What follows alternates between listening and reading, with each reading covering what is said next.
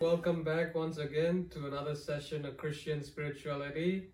My name is Aaron. These are my co-hosts, Renz and Dennis. We hope you guys have had a great Sabbath so far.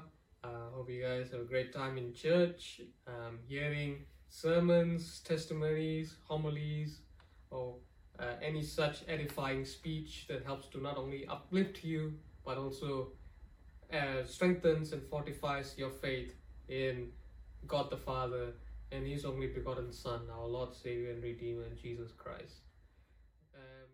I have seen that this God has always remained the same. Yeah. Winner, sovereign, strong, powerful, mighty, almighty, name it. Yeah. Generation to generation. That anywhere you go, you will conquer. Yeah. It doesn't matter the kind of spirits in the area. If God have approved of you, yes, none of those spirits will bring you down. Yeah.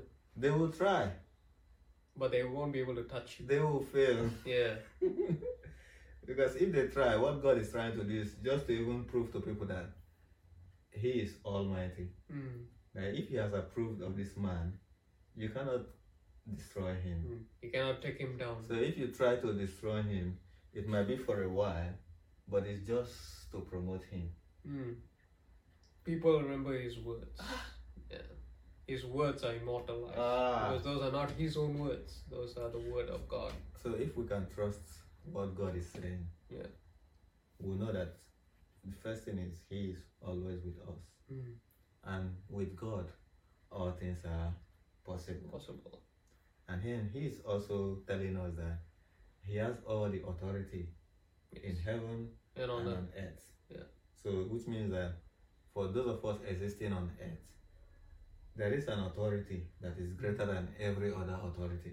Yes. That is the authority of God. Okay. Now, we need to also know that even the material things that you're yearning for, that you think you want to have, it is God that owns it. He owns the silver and the gold. Yeah. So which means that He can give it to you if any moment He wants. He is shape and gods can be separated. Yeah. So you went through with that idea.